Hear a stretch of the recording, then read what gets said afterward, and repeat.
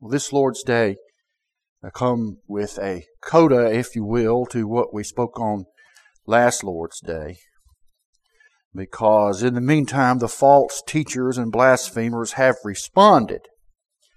If you remember, we spoke of how unbelievable it is that some false teachers dispute what the Lord's bitter cup was, which He described on the night that He was betrayed unto death. Christ told His disciples and the mob that came to take Him away, "The cup which my Father hath given me, shall I not drink it?" This was in response to Peter's attempt to use violence to block Jesus from being taken away, falsely accused, found guilty, and crucified. The reason false teachers object to Christ's clear teaching about the cup is that they reject substitutionary atonement. They refuse to believe God's word that Jesus was punished by God for the sins of His people that were laid upon Him at the cross. Heretics don't like the idea that God's wrath fell on Jesus in our place. Therefore, they will not believe that the cup pictured wrath and judgment poured out by God upon His dear Son. Instead, these false teachers try to claim that the cup Christ refers to is somehow a joyous cup, a prophetical cup, perhaps Elijah's cup of the Passover. Often in Scripture, the metaphor of a cup is used to describe God's wrath poured out on sinners. Metaphorically, it means what God has given to people for good or ill to suffer. In the immediate context, Christ had several times made explicit references to His imminent suffering and death. "With desire I have desired to eat this Passover before I suffer," Christ said. "The Son of Man goeth as it was determined, but woe to that man by whom He is betrayed," Christ said. Then, of course, at the Lord's Supper, Christ declared, "This is my body, which is given for you," meaning His physical body, which was sacrificed at Calvary unto death. Jesus followed up immediately, "This is my blood of the new covenant, shed for many for the remission of sin." These statements clearly describe Christ as a propitiatory sacrifice to take away the sin of His people whom He redeemed. Jesus is God's Lamb, slain in the place of sinners. Christ next warns that God would smite Him and His sheep would be scattered. He is referencing the prophecy of Zechariah, in which God ordered His sword to awake against His shepherd, the Lord Jesus, and smite him. The very same cup from the Father which Christ said He must drink was clearly the subject of Christ's tears and prayers just moments before in Gethsemane.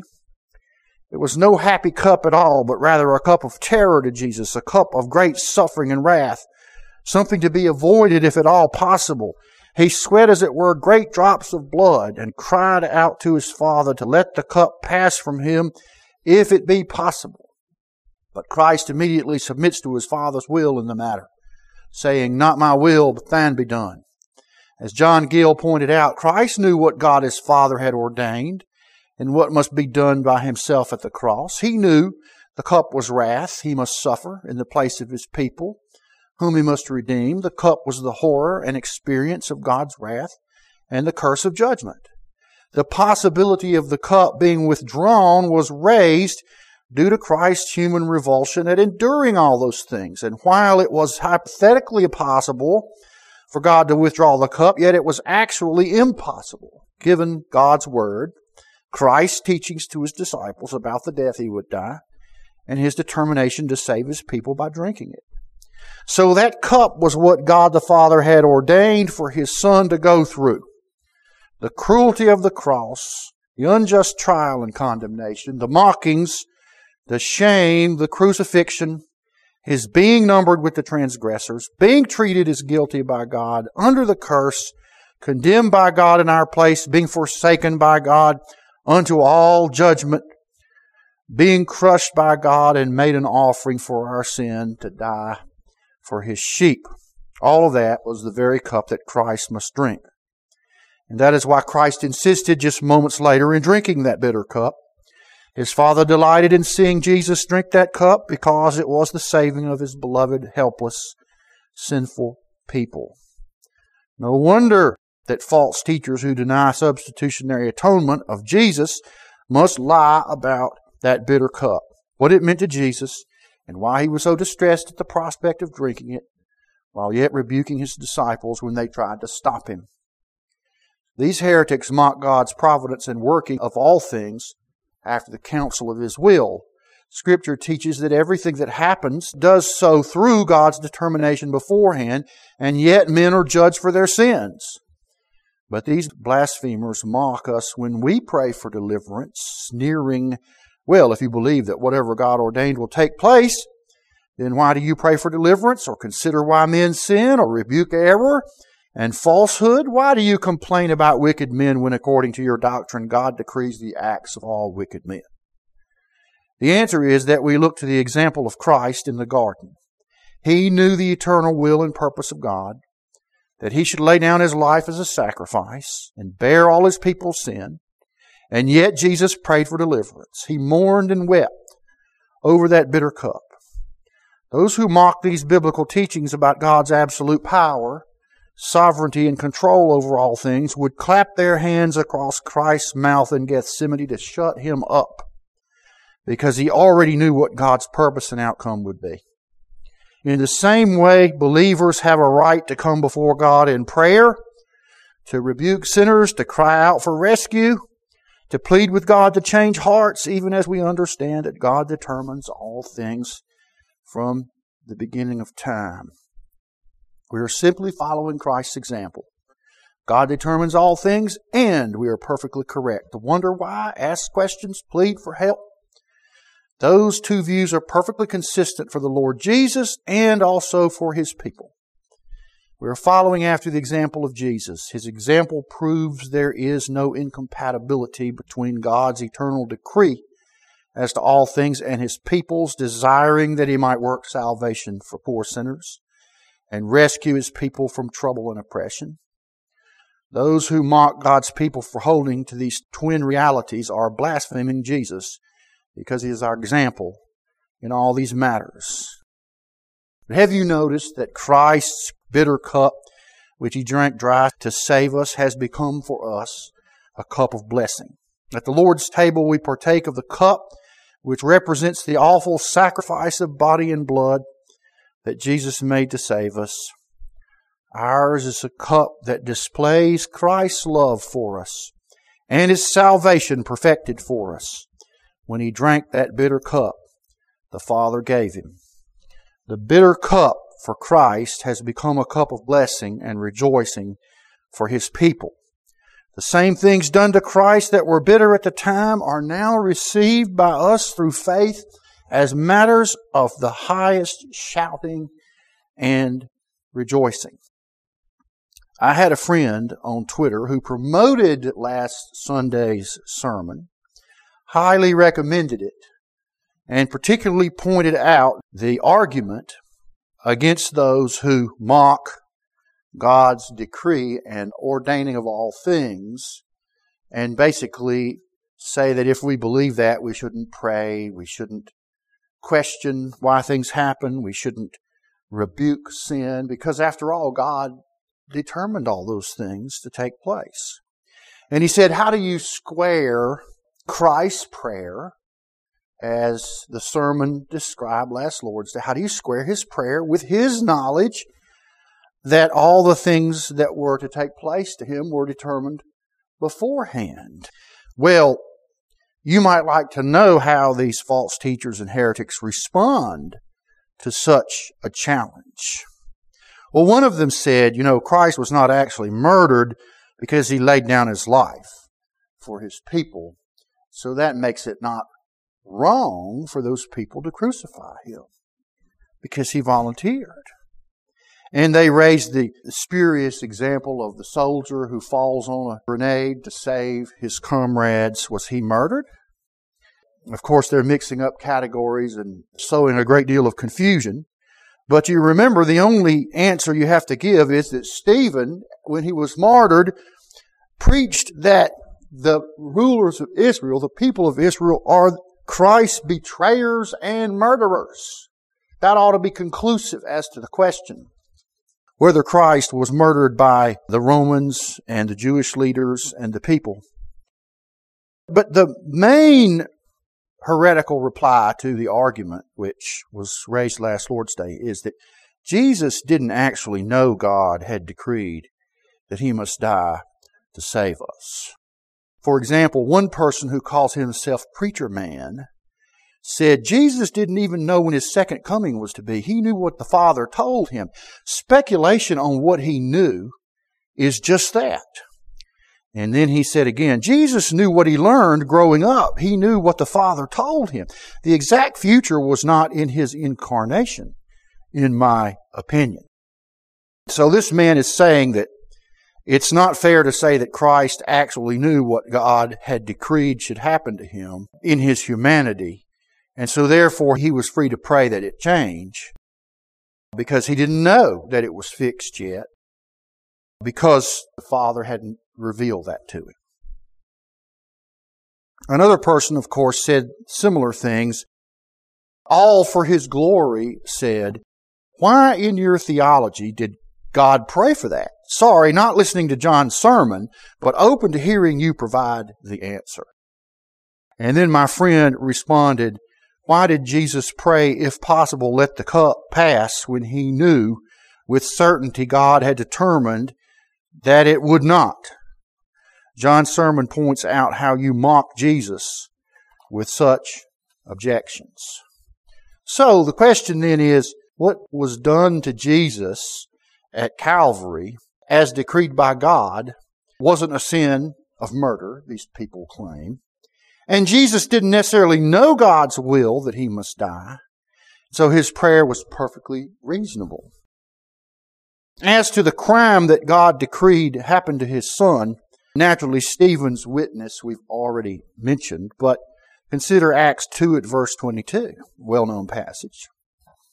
Ye men of Israel, hear these words, Jesus of Nazareth, a man approved of God among you by miracles and wonders and signs which God did by Him in the midst of you, as ye yourselves also know, Him being delivered up by the determinate counsel and foreknowledge of God. Now that determinate counsel means that God had ordained, He had determined according to His will beforehand that Christ should be delivered up.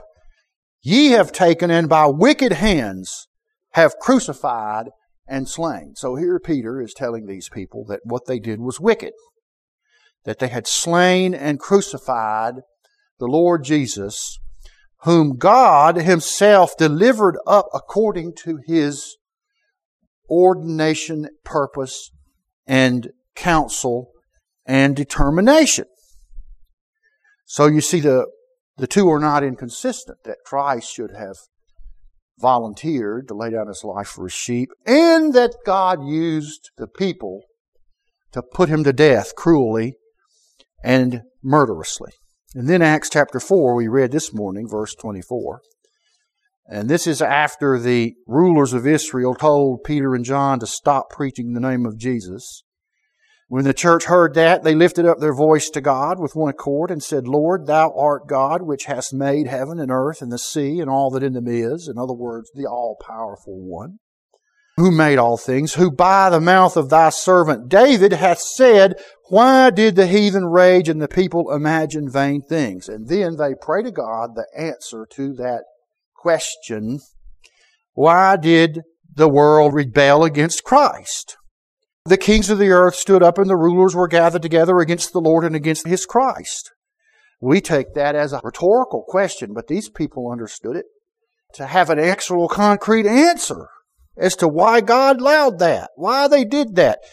For of a truth, against Thy holy child Jesus, whom Thou hast anointed, both Herod and Pontius Pilate with the Gentiles and the people of Israel were gathered together for to do whatsoever Thy hand and Thy counsel determined before to be done. So you see that these believers are praying back to God, His Scripture, and agreeing that the disobedience, the rebellion against Christ, was foretold for the purpose of carrying out whatever God's hand and counsel determined before to be done. So this puts the end to the claim that God did not determine that men should sin, rebel, and murder Messiah. Because it clearly teaches that He did decree that beforehand. And they did do that. And what they did was a crime. And yet it accomplished the will of God in the sacrifice of Jesus. God's eternal decree was carried out by rebellious men, wicked men, against Jesus. But what did Jesus know when He prayed in the garden? This is a big question for all believers as to what Jesus in His humanity knew.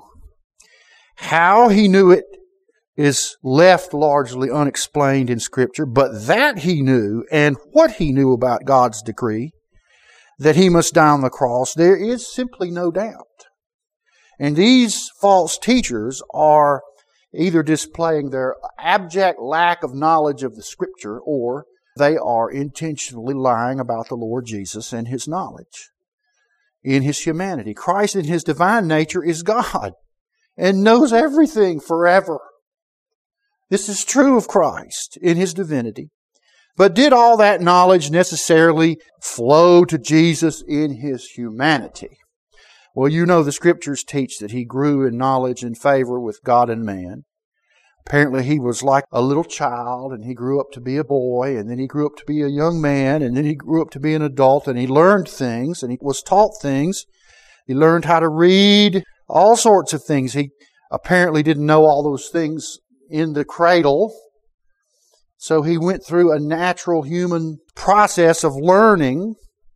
The truth of it is that He probably didn't know in His humanity all the facts that Christ in His deity knows, because the human brain has a finite capacity and only holds limited quantities of knowledge. And yet Jesus' communion with His Father was intimate and profound, and something that we can only long for in ourselves.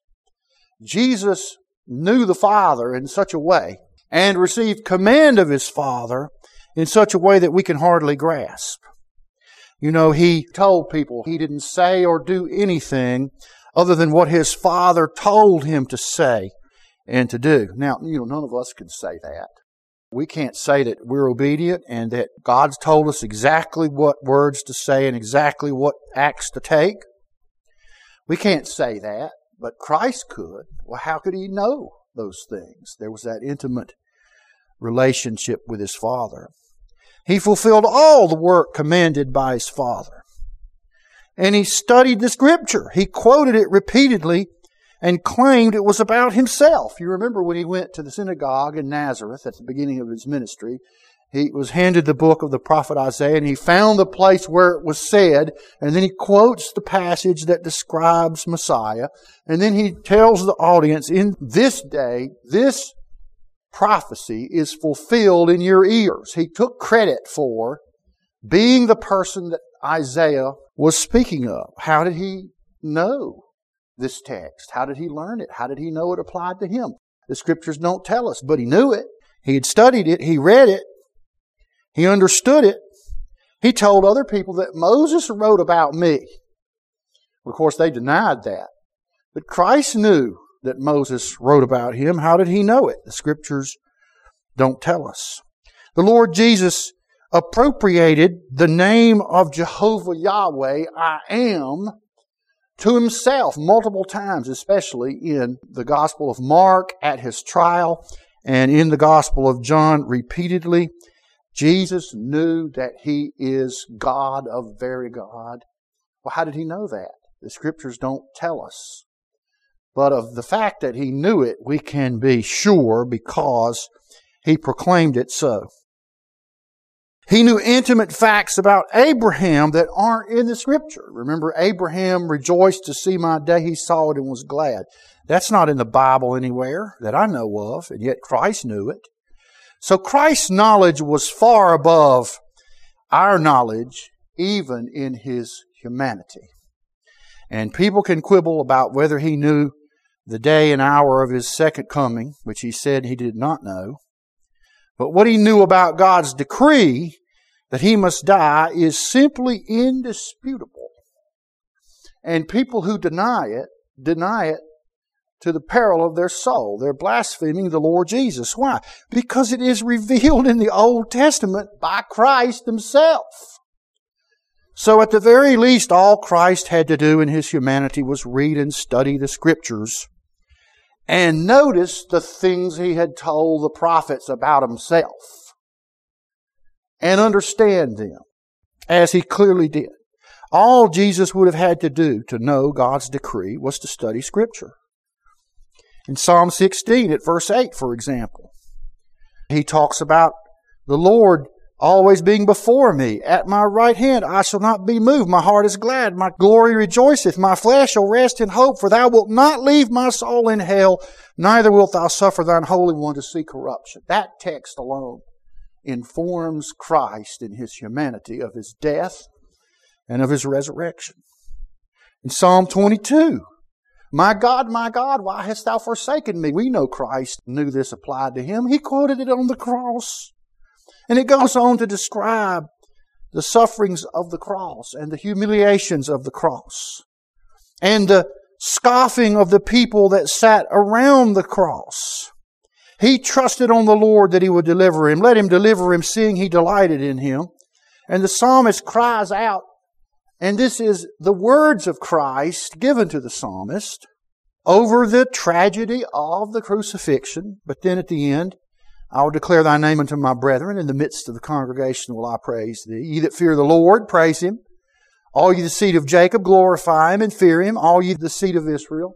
This is spoken by the man who has just lamented and wept over the horror of the crucifixion that was to Christ. And then he says this, for He, that is God, hath not despised nor abhorred the affliction of the afflicted, neither hath He hid His face from him, but when he cried unto Him, He heard. The Lord Jesus knew, if by no other reason than reading this text and thinking and studying about it, that He would be crucified, that He would be cruelly treated, and that in the end God would deliver Him at the resurrection, at His resurrection, and that God would not, as it might appear, hold His suffering and affliction in contempt, but would hear Him when He cried, and would deliver Him, and would treat that affliction which Christ suffered under as something of profound value. And then in Psalm 40, we know this psalm well. Sacrifice and offering Thou didst not desire. My ears hast Thou opened. Burnt offering and sin offering hast Thou not required. Then said I, Lo, I come, in the volume of the book it is written of me. I delight to do Thy will, O my God. Yea, Thy law is within my heart. And Christ here is speaking through the psalmist about His incarnation, His being clothed in humanity, about His being made an offering for sin. And then he says at verse 11, withhold not Thy tender mercies from me, O Lord. Let Thy loving kindness and Thy truth continually preserve me. For innumerable evils have compassed me about. Mine iniquities have taken hold upon me, so that I am not able to look up. They are more than the hairs of mine head. Therefore my heart faileth in me. Be pleased, O Lord, to deliver me. O Lord, make haste to help me. Here Christ is even telling the prophet David in this case of our sins being laid upon Him and Him owning our iniquities as His own and crying out for deliverance. And then in Psalm 69, we know these texts well. They that hate me without a cause are more than the hairs of mine head. They that would destroy me, being mine enemies wrongfully, are mighty. O Lord, Thou knowest my foolishness, and my sins are not hid from me. Let not them that wait on Thee, O Lord of hosts, be ashamed for my sake. Let them not be confounded for my sake, because for Thy sake I have borne reproach. Shame hath covered me. The zeal of Thine house hath eaten me up. The reproaches of them that reproach Thee are fallen upon me. I made sackcloth also my garment, and I became a proverb. They that sit in the gate speak against me, and I was the song of the drunkards. And then he prays for deliverance. He prays for deliverance. Let not the flood overflow me, neither let the deep swallow me up, and let not the pit shut her mouth upon me. Hide not Thy face from Thy servant, for I am in trouble. Draw nigh unto my soul. Redeem it. Deliver me because of mine enemies. Thou hast known my reproach and my shame and my dishonor. Mine adversaries are all before thee. Reproach hath broken mine heart, and I am full of heaviness. And I looked for some to take pity, but there was none, and for comforters, but I found none. They gave me also gall for my meat, and in my thirst they gave me vinegar to drink. Christ had only to study and read and know the meaning of this text, to know the depths of the sorrow and the apparent hopelessness of his case and his cry for deliverance. You see, in Gethsemane, Christ is fulfilling what he told David would happen to him in his prayers for deliverance. And yet, he already knew what must be. In Isaiah 50, and at verse 4, the Lord God hath given me the tongue of the learned, that I should know how to speak a word in season to the weary. The Lord hath opened mine ear, and I was not rebellious, nor turned away back. I gave my back to the smiters, and my cheeks to them that plucked off the hair. I hid not my face from shame and spitting. For the Lord God will help me, therefore shall I not be confounded. Therefore have I set my face like a flint, and I know that I shall not be ashamed. He is near that justifieth me. Who will contend with me? Let us stand together. Who is mine adversary? Let him come near. Behold, the Lord God will help me. Who is he that shall condemn me? Here is another example of Christ's teaching the prophet Isaiah about the death and the suffering and the confusion that he must face in his humanity. And of course, Isaiah 52, thy servant shall deal prudently, he shall be exalted and extolled and very high, as many were astonished at thee. His visage was so marred more than any man, and his form more than the sons of men. Jesus, when he read this in his humanity, in the incarnation, he knew it was talking about him. And then in Isaiah 53, of course, he knew that he would be despised and rejected of men. He knew that he would carry our griefs and our sorrows, and that he would be stricken by God and afflicted, wounded for our transgressions, bruised for our iniquities, chastised for us, that all of his people would be like sheep gone astray, but the Lord would lay on him the iniquity of us all. He was oppressed and afflicted. He opened not his mouth. He was taken from prison and judgment. Yet it pleased the Lord to crush him. He hath put him to grief. You have made his soul an offering for sin. You have seen the travail of his soul, and shall be satisfied. He shall justify many, for he shall bear their iniquities. He poured out his soul into death. He was numbered with the transgressors. He bare the sin of many. Christ knew that was about him in his humanity when he read it, when he studied it. And of course, we've already mentioned the passage in Zechariah 13, where the Lord Jesus actually quoted the night he was betrayed, before he wept in the garden, that God would awaken his sword of wrath against his shepherd, his anointed. I will smite the shepherd, and the sheep shall be scattered. Christ quoted God as promising. Jesus cited it about himself. And Jesus knew all of these things. In his humanity, he knew them, if for no other reason than that he read the Scriptures. You remember what Peter said in 1 Peter 1. Of which salvation the prophets have inquired and searched diligently, who prophesied of the grace that should come unto you, searching what manner of time the Spirit of Christ which was in them did signify, when it testified beforehand the sufferings of Christ and the glory that should follow. The Spirit of Christ is the one who testified to all these prophecies, which we've just reviewed quickly. That was the Holy Ghost from Jesus Christ himself, testifying of what should befall Christ, the sufferings and the glory that should be revealed in him. So even if he in his humanity had to learn them by reading what the prophets had recorded, he himself had told them by the Holy Ghost, then that's what he did. So anyone who wants to say that Christ didn't know what the decree of God was with regard to His suffering and dying and bearing the sin of His people. They're just incredibly ignorant of God's Word, or they're liars. Not only so, but Jesus clearly taught His disciples these very things that He knew. Matthew 16 at verse 21.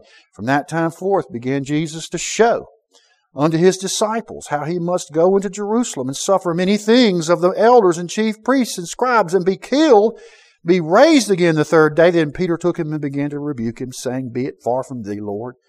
This shall not be unto Thee. But He turned and said unto Peter, Get thee behind me, Satan, for thou art an offense unto me, for thou savorest not the things that be of God, but those that be of men. See, in the olden days, the Lord Jesus had to face people who wanted to pretend that God's Word wouldn't be fulfilled, or that if it was to be fulfilled, they should deny it, pretend like that wasn't the case, and that Jesus should not go along with it. And the Lord rebuked them what? As agents of Satan, trying to overthrow the decree of God and the obedience of Christ in His humanity to that decree. And then Matthew 17 at verse 22. While they abode in Galilee, Jesus said unto them, The Son of Man shall be betrayed into the hands of men, and they shall kill Him, and the third day He shall rise again. But they were exceedingly sorry.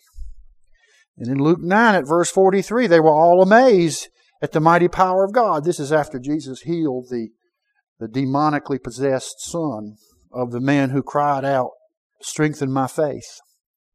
But while they wondered every one at all the things which Jesus did, He said unto His disciples, Let these sayings sink down into your ears, for the Son of Man shall be delivered into the hands of men. But they understood not this saying, and it was hid from them that they perceived it not, and they feared to ask Him of that saying. Then in Matthew chapter 20, verse 17, Jesus going up to Jerusalem took the 12 disciples apart in the way and said unto them, Behold, we go up to Jerusalem, and the Son of Man shall be betrayed unto the chief priests and unto the scribes, and they shall condemn Him to death, and shall deliver Him to the Gentiles to mock and to scourge and to crucify Him, and the third day He shall rise again. Can it be any clearer than that the Lord Jesus certainly knew what it was that was to befall Him, what it was that God had ordained and decreed, and that there was not any going back on, that He knew in His humanity and conveyed to His disciples the truth of these things. And then in John chapter 12, we remember this story where Mary brought and anointed the Lord Jesus, what it was, 6 days before the Passover at Bethany at a feast to celebrate Jesus raising Lazarus from the dead. And she took this alabaster box and broke it and anointed the feet of Jesus, wiped His feet with her hair, and other people, especially Judas Iscariot, they sneered at her and they said this was a waste. It could have been spent on the poor. And that was because he was a thief. Then Jesus said, Let her alone. Against the day of my burying hath she kept this. There Christ is signifying that He knows He is to die, and that this work of Mary was ordained by God as a pre-anointing of Christ. You remember, she would not be allowed to anoint Him. She would not be allowed to anoint Him after He died, because He rose again on the third day before she got a chance to. God had provided that He should be properly anointed, even though He would be raised from the dead. Jesus declared His knowledge of what God had determined before to do to Him, and His distress and obedience to it. When the Gentiles came to see Jesus, you remember in John chapter 12, the Gentiles come, we would see Jesus. And Jesus said, The hour is come that the Son of Man should be glorified. Verily, verily, I say unto you, except a corn of wheat fall into the ground and die, it abideth alone. But if it die, it bringeth forth much fruit. Here's a reference, a metaphorical reference to His dying in order to bring life to Jews and Gentiles. The Gentiles can't come to Christ until He has that ready-made salvation ready to be given to those who trust in Him. And now's the time. Son of Man should be glorified. That doesn't just refer to His resurrection and exaltation, it refers to His crucifixion. His sacrifice is His glory. He was to be glorified as God's Lamb on the cross. But then notice what He says at verse 27. Now is my soul troubled, and what shall I say? Father, save me from this hour. But for this cause came I unto this hour. Here's a repeating statement of what we now know Jesus knew in His humanity. That it was for the cause of being put to death on the cross to save His people that Jesus came to this hour. It was determined already beforehand that He should do this. And His soul is troubled about it. It's a problem. It's a terror to Him in His humanity. And yet this was the reason that He came into this world. And the reason He came to this point. And He would not pray to His Father to save Him from this hour. And if He prayed such, He knew that it would not be accomplished until He had laid down His life and been crucified and slain. It was only answered at His resurrection. And then at verse 32, if I be lifted up from the earth, will draw all men unto me. This He said, signifying what death He should die. So Christ in His humanity knows He's to be crucified and lifted up on the cross. Even though the people object that when we heard Messiah was supposed to live forever. And now you're saying the Son of Man must be lifted up, must be crucified. How do we square that? And what does Jesus respond? Listen to what I have to say and walk in the light that I give you. Otherwise you'll be in darkness and ignorance. And then He departs from them. So you see, against the false teachers who blaspheme and pile blasphemy on top of blasphemy, the case is conclusive. Jesus knew all about what God had ordained would come to pass against Him in all His sufferings and death for us, and yet Christ prayed for deliverance and wept and mourned the physical terror that He knew He must endure.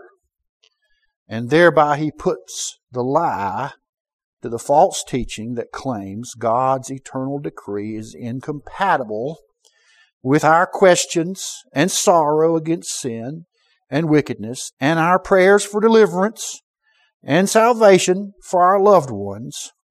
Those who mock these doctrines would shut up our Savior, who, unlike us, already knew what was to come to pass, what God had commanded and would certainly bring about, and yet He prayed in this matter and in these ways.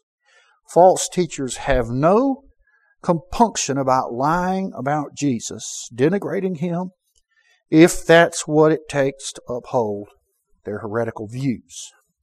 Now, to be consistent, no doubt God ordained these false teachers to teach their false doctrine, to blaspheme Christ. Why would He do that? Well, how about to draw out the truth about Jesus for us? His glory, His humanity, His love for His people, His love for life, and yet His obedience to be the sacrifice. You know, these false teachers drive us to the Scripture to search out the truth about Jesus, the truth about what He knew, and the truth about what He said, and the truth about how He submitted to the Father's will, even as He prayed for deliverance. Praise God, nobody could stop Jesus from His obedience, and from His fear, and from His sorrow, and from His prayers. All of those are compatible together. Peter couldn't stop Him. The wicked men in His day could not stop Him. The devil himself couldn't stop Him. And certainly filthy blasphemers today are not going to stop Him, and are not going to be victorious in trying to overthrow the honor and the majesty and the knowledge that Jesus in His humanity had. No matter what anybody says, the Lamb is all the glory, isn't He? It's all the glory. I thought the words of the song we sang this morning were particularly appropriate.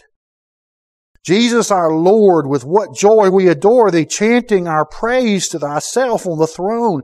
Blessed in Thy presence, we worship before Thee. Own Thou art worthy, and worthy alone. Verily God, yet became truly man, lower than angels to die in our stead. How hast Thou long promised seed of the woman trod on the serpent and bruised his head? How didst Thou humble Thyself to be taken, led by Thy creatures and nailed to the cross, hated of men and of God too forsaken, shunning not darkness, the curse and the loss? How hast Thou triumphed and triumphed with glory, battled death's forces, rolled back every wave? Can we refrain then from telling this story? Lord, Thou art victor o'er death and the grave. Lord, Thou art worthy. Lord, Thou art worthy. Lord, Thou art worthy and worthy alone. Blessed in Thy presence, we worship before Thee. Own Thou art worthy and worthy alone. And so around the Lord's table, we remember what Jesus did for us and how even in His humanity He knew all of that would take place. And He was obedient unto death, even the death of the cross. And the Lord's table reminds us of that body that was broken for us, that blood that was poured out to make an atonement for our sin, by which our sins are forgiven, we who have trusted in Jesus and His promises to save us. So let's give thanks for the Lord's table. I'd like to ask Brother Whitten if he'd give thanks for the bread that pictures the body of Christ broken for us. The Scriptures tell us that on the night our Lord Jesus was betrayed, He took the bread and He blessed it and He broke it and He said, "Take and eat. This is my body which is broken for you. Do this in remembrance of me." Let's give thanks for the cup that pictures the real blood of the Lord Jesus that was shed for the remission of our sin. O God our Father, we rejoice in Your dear Son, who is the Lamb that was slain for us on the cross. Thank You that He poured out His blood. He gave His life, an atonement for sin, so that we might be redeemed. He satisfied all the demands of divine justice, so that we might be rescued. Oh God, we thank You that Jesus knew what He was doing. He wasn't in any way insensate to the offering which He must make.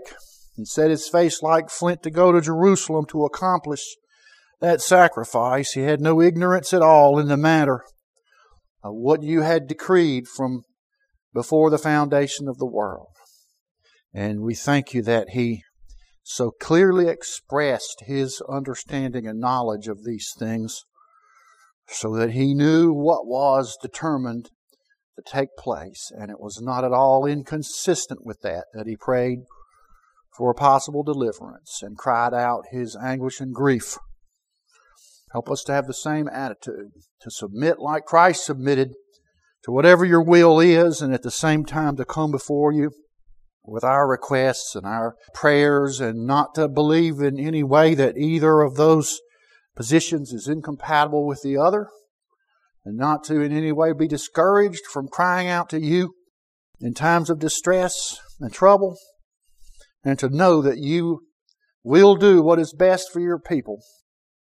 And in the end, one day we'll admit that what it is You had decreed from the beginning was better than whatever things we prayed for, if they were in any way contradictory. And yet, You're pleased to have Your people come to You, just as You're pleased to have Your dear Son come to You in our prayers and in our cries. We thank You for this cup that pictures the blood that He shed for us, by which we're cleansed of all unrighteousness. We pray these things in Jesus' name. Amen. The Scriptures tell us after they had supped that He took the cup and He blessed it. And He said, "Drink ye all of it. This cup is the new covenant in my blood for the remission of sin. Do it as often as ye do it in remembrance of me."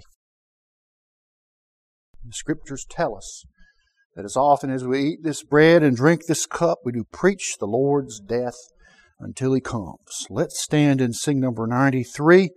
In the black book, majestic sweetness sits enthroned upon the Savior's brow. He saw me plunged in deep distress and flew to my relief. For me He bore the shameful cross and carried all my grief. Number 93.